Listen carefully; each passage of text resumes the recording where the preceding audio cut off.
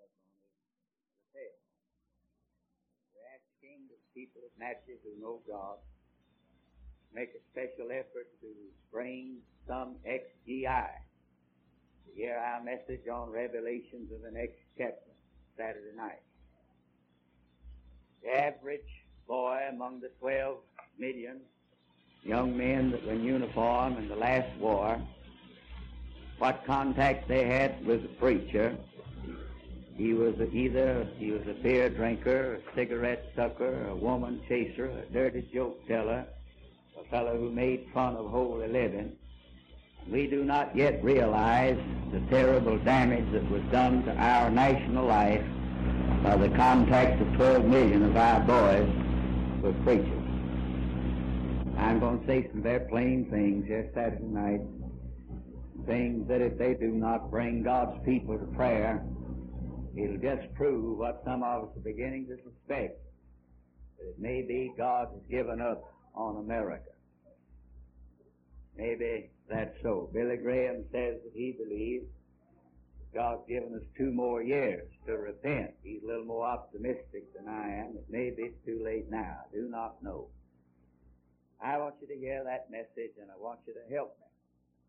Tomorrow night, why you can revel in booze and lust. Some you knows that God, reject Jesus as Lord, resist the Holy Spirit. Why doesn't God kill you and send you to hell the moment you do that? Let's find the Bible answer to that question tomorrow night. My Lord said, sow not among thorns. Sow not among thorns. It is the deep conviction of my soul that it's been 40 years since we plowed the ground spiritually in America. And the purpose behind this layman who backs these meetings, and my purpose, is that we'll seek to do what's not being done much and come to help godly pastors. I mean godly pastors. I don't want to help a preacher who will not cry aloud and spare not, cause the people to hear about their transgressions. I don't want to help them. I don't want them to like them. If you have them in your city, I don't know about that, you do. I don't want to help them. I want to hurt them. I don't want anybody to hear them. But I want to help every godly preacher in these awful, last, desperate days. I want to try to plow some ground. Where we live in Winston-Salem, the issue is not trying to get people to make professions. The issue is not trying to get people to join churches. Most of them done that. The issue is godly living. The end of salvation is holiness, and the only evidence anybody got that he's a saved person is that he's living a holy life. There is absolutely no assurance of salvation any other place. Now we apply. We're running into a lot of opposition. We're trying to challenge rebellion. I made up my mind when I began to pray for God, let me get out of the army. I finally resigned, and looked like I wasn't letting out anyhow. And I said, Lord, if you let me out of this mess, I'll never go hold another meeting without making this my motto. We're going to have revival or rebellion.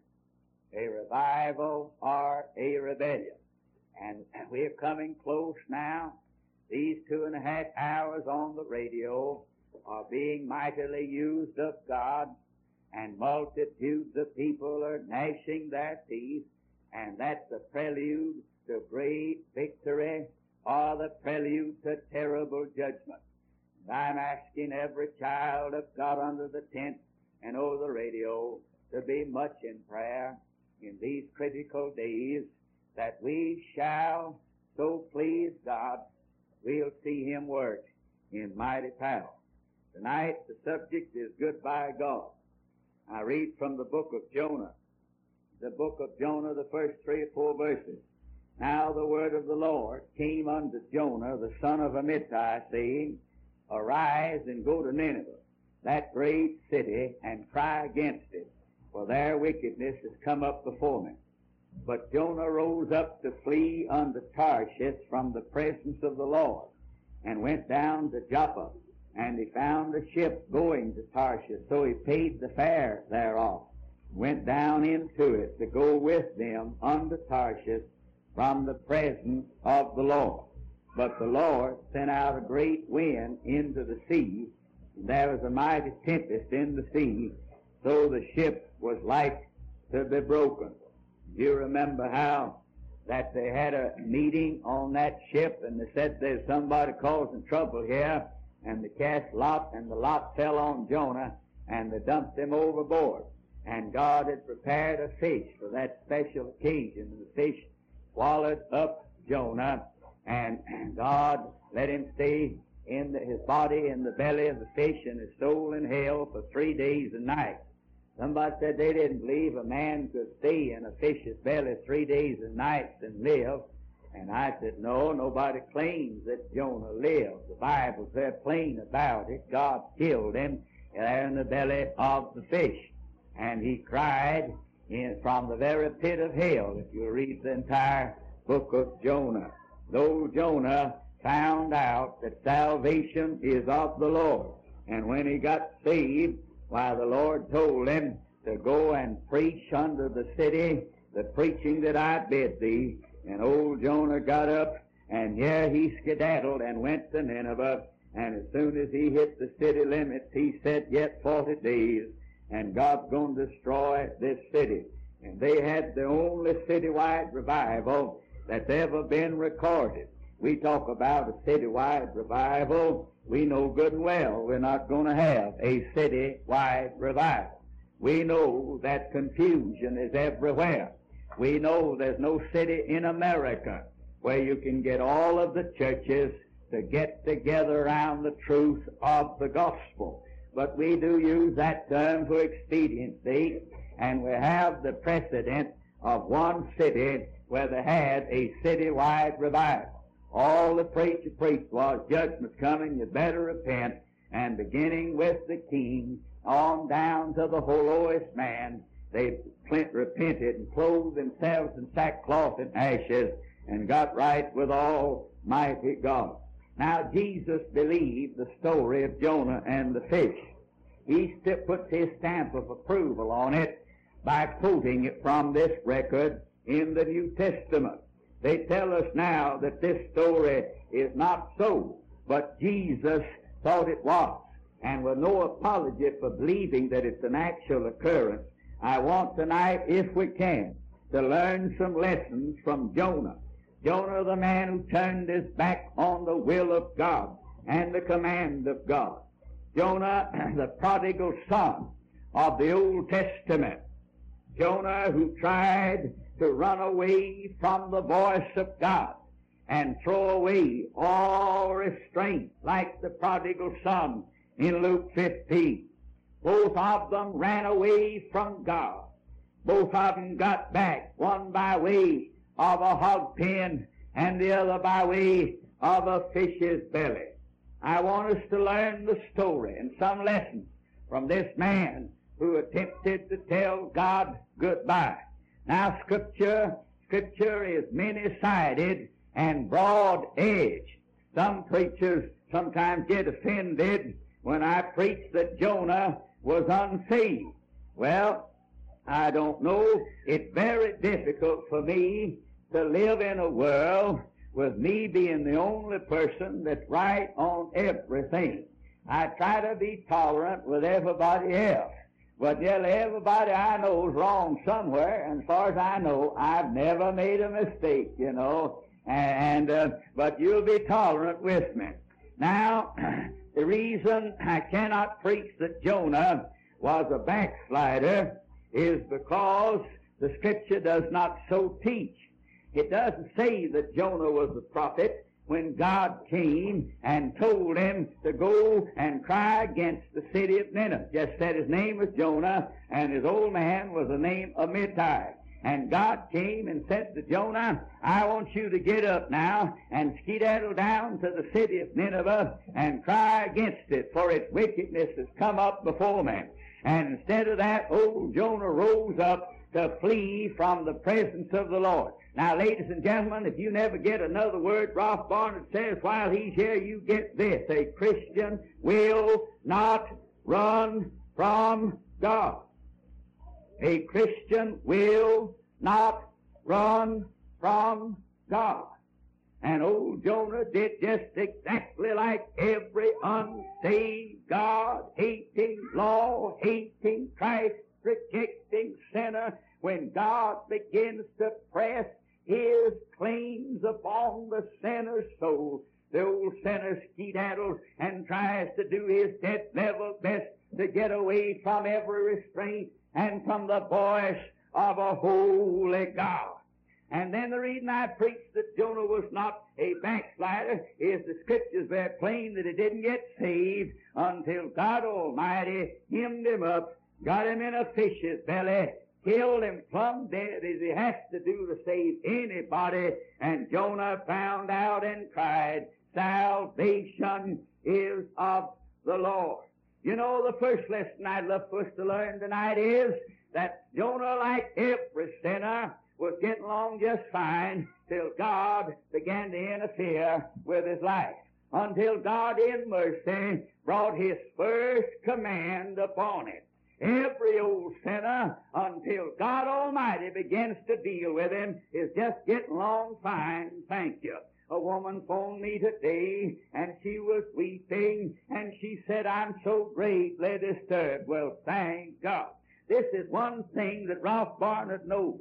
Practically everybody in the city of Natchez, if you had right good sense, you'd be disturbed.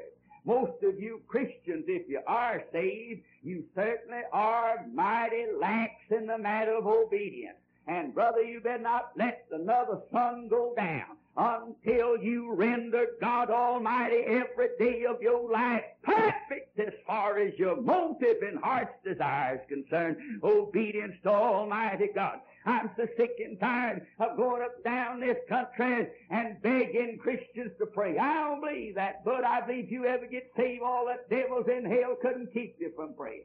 I'm so sick and tired of this stuff they call the gospel that begs God's people to live holy lives. I don't believe that. I don't believe you're a Christian unless you're striving with all your might and your means to live a holy life. I'm so sick and tired of this stuff about evangelists going up down the country and they had 1,500 people made first-time professions and 2,600 backsliders reclaimed. I don't believe that. Somebody says, well, I used to be a Christian and then I fell into sin and for years I had my back turned on a beat. I don't believe a word of it, not a word of it. I tell you, we got into that by preaching this furious gospel that Jesus will save you if you, then sometime if it's convenient, you can surrender to Him as Lord. You listen to me. Listen to me. Rebellion has got to be challenged, and it's got to be revealed, and it's got to be conquered, and it's got to be crushed,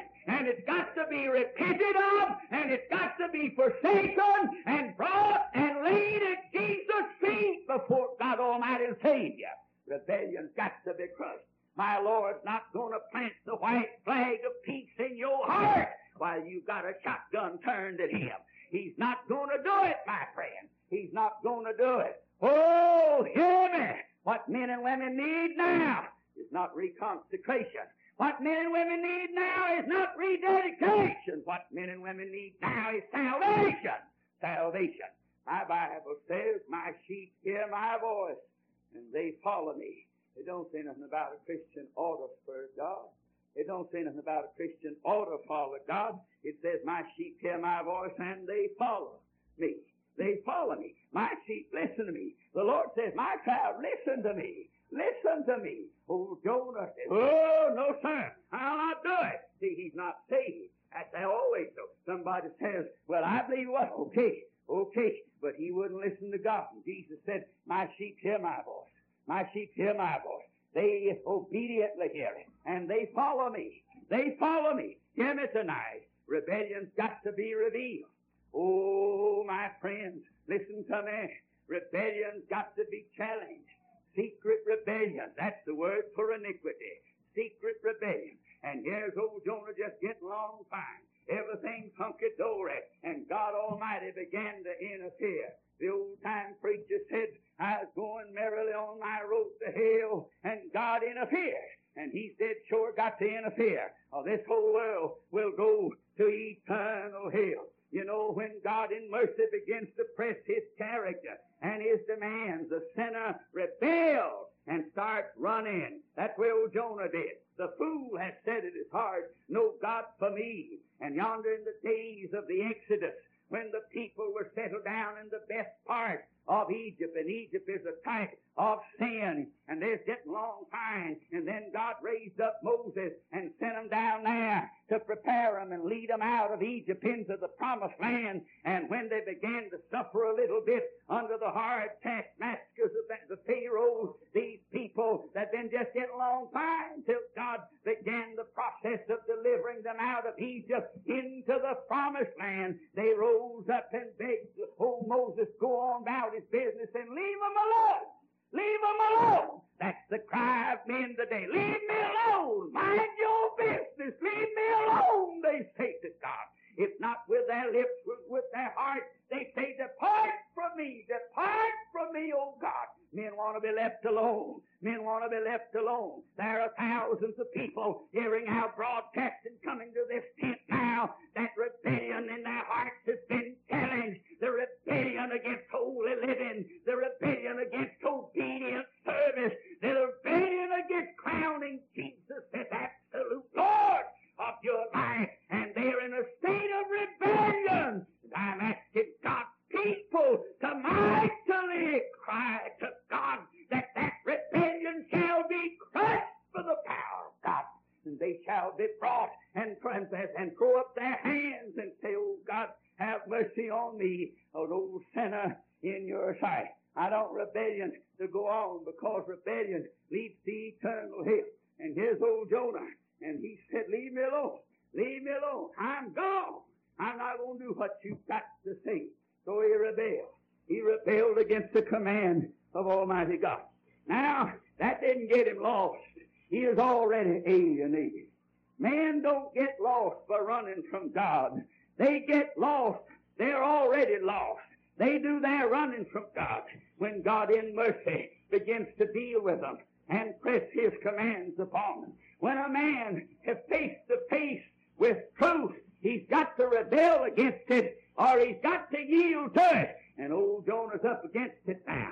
But he's got to obey, or he's got to reveal the fact that he's not willing to mind God. And so old Jonah, instead of doing what God said, he rose up to flee to Tarshish from the presence of the Lord. And he went down to Joppa, and he bought a ticket on a boat to Tarshish. And Tarshish, they tell us in the Bible, is anywhere away from the presence of Almighty God.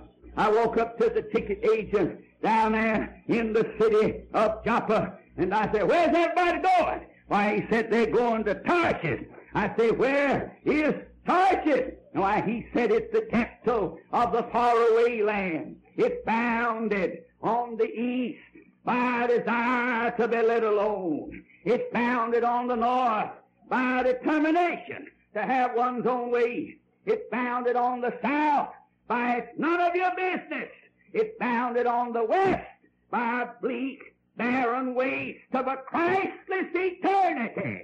Tarshish is not a location, it's a relation. Tarshish is anywhere away from Almighty God.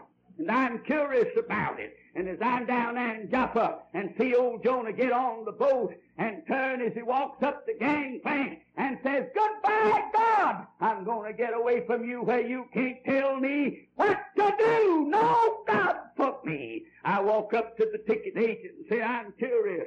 I want to see a ticket. I want to see the ticket these people are buying. He said, well, I'm afraid you just have to wait a while. I got such a crowd here, and I want you folks in Natchez to be patient with me. We'll have to hang around here a little bit before I can get up to the ticket agent and get him to let me see a copy of the ticket that people are buying, for the multitudes are rushing, climbing over one another's backs to see who can get to the ticket agent first and get a ticket to drive them away from the voice of a holy God who says in these days, be ye holy as I am holy. And this generation generation is doing its dead level best to get on any kind of boat they find that'll take them as far away from any of the righteous commands and holy provisions of a holy God. But finally, after much patience, I get up to the ticket agent window, and he gives me a copy of the tickets that everybody's buying to get away from the presence of God.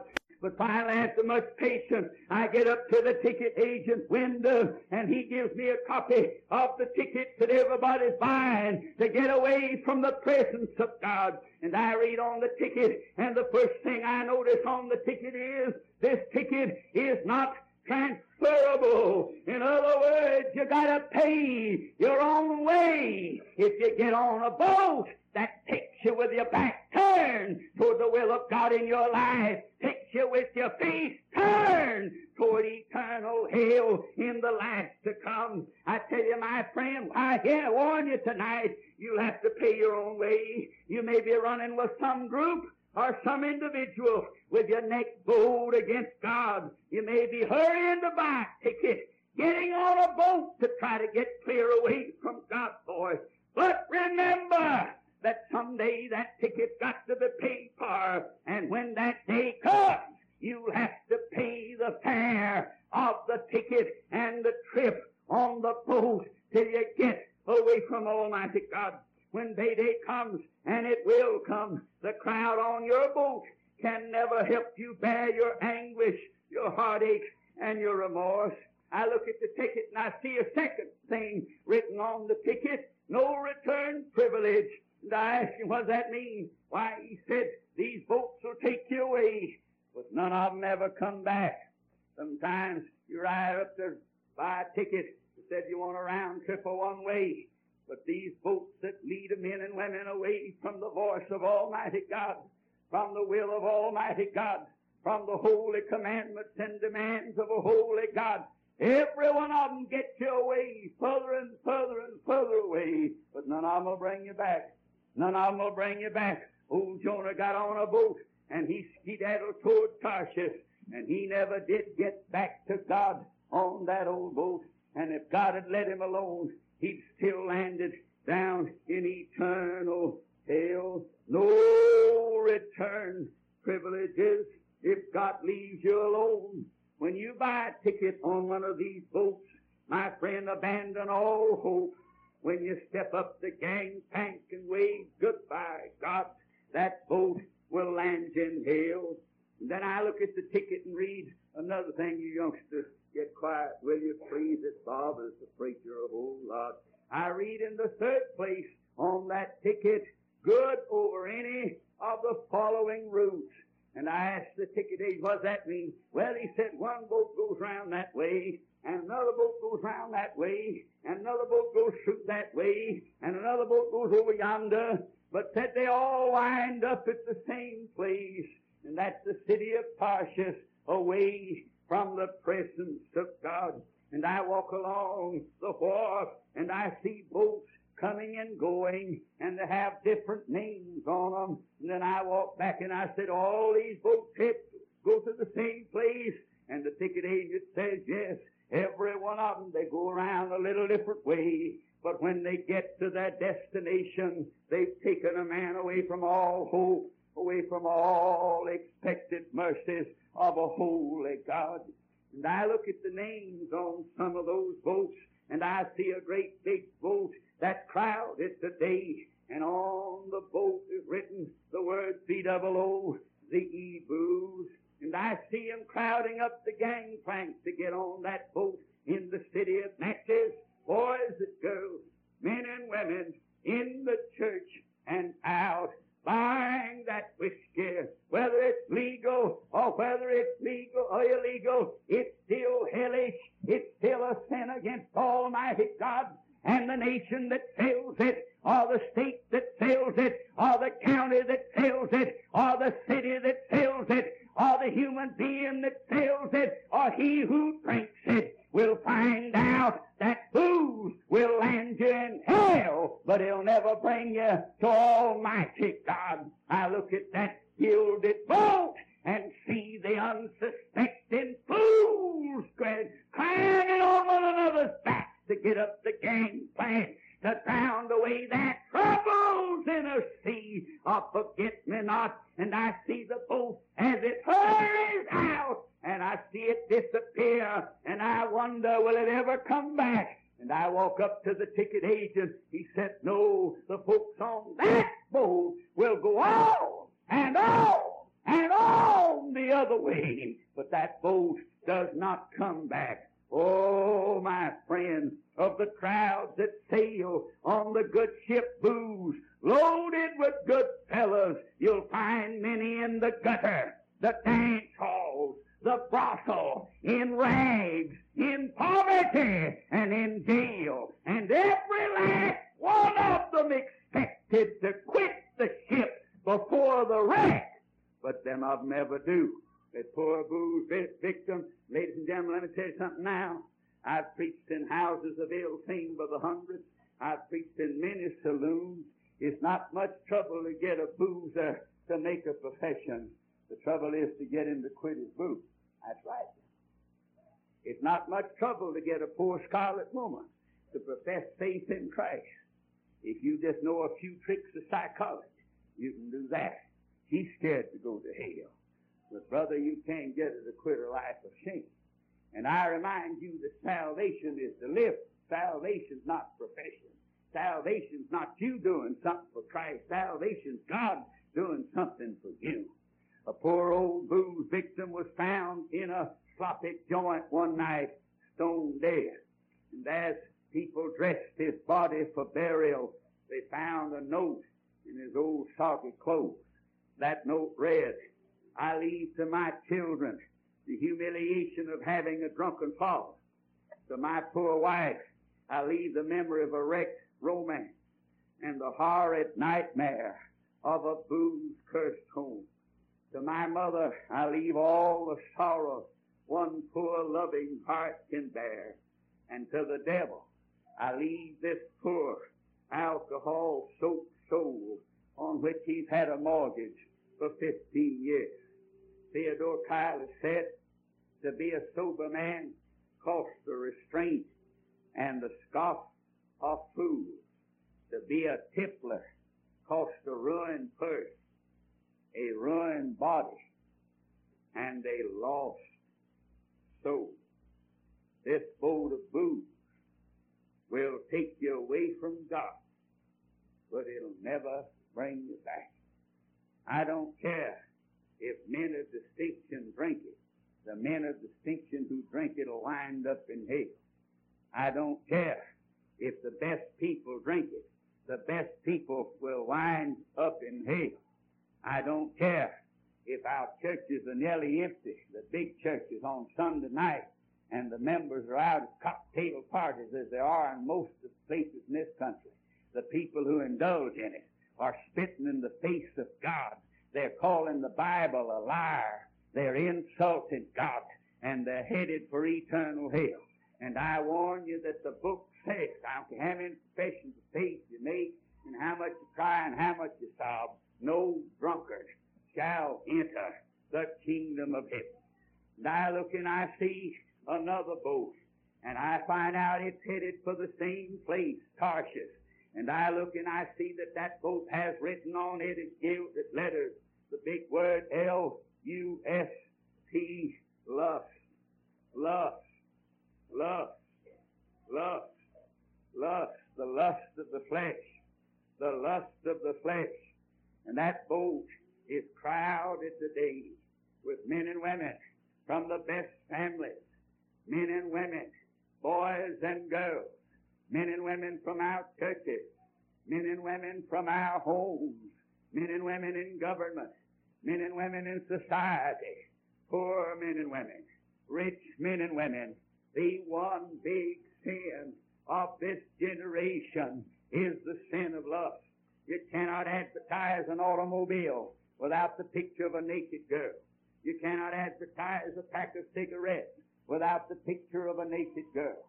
You cannot advertise a county fair without the picture of a near naked girl. You cannot put on anything now without appealing to the gaze of men on the flesh of women. And we're paying the piper now. We read of sex orgies in our cities, in our hotels, in our nightclubs, in our high schools. Have you ever heard down here of the club now that's going around? They tell us, I can't believe it, but they tell us that it's going around the high schools. I hope it hadn't reached this far. And it is the club that young girls are invited to enter. And no girl can be a member of that club if she still retains her virtue. The girl must swear that she's no longer virtuous in order to become a member of that club that now is trying to organize in every high school in America. God grant that that plan shall fail. Oh, my soul, Mama, listen to me, Father. This boat called love is crowded with this generation of men and women, boys and girls. A little girl came up to me tonight and she said, Brother Barnett, is it a sin to wear shorts around the house? Thank God for a sensitive little girl. She's not hard like these women who flaunt their nakedness to arouse the passions of men and to thumb their nose at Almighty God. Any woman who dresses that way denies that she's a fallen creature and needs a Savior and thus is not saved. I'm telling you the truth, my friend. I know the best church women do it, but the best church women are going to hell for flaunting their flesh in the nostrils of a God who commands women to dress modestly. That's what God says. God says for women to dress modestly. Listen to me. This generation's going to hell on Skid Row, the scarlet sand. And I warn you, my friends, that no adulterer shall enter the kingdom of heaven. And I warn you that unless your heart is made pure by the Spirit's application of the blood of Christ to give you a clean heart, that you're not going to enter the portals of glory. And I rope on down and I see another boat and it's going the same direction. And I see written on it the word pleasure. The word pleasure. The word of God says that in the last days men shall be lovers not of pleasure. There's nothing wrong with pleasure. Get that in your pipe and smoke it. There's nothing wrong with pleasure. God wants people to have pleasure. God wants people to have pleasure. He just wants you to get it in the right place at the right time. But this scripture doesn't say men shall be lovers of pleasure more than lovers of God. This scripture says that men shall be lovers of pleasure in the singular. And that's it. Now, bless God, I used to play baseball. The only person that kept me off the New York Giants team was the manager. He wouldn't let me.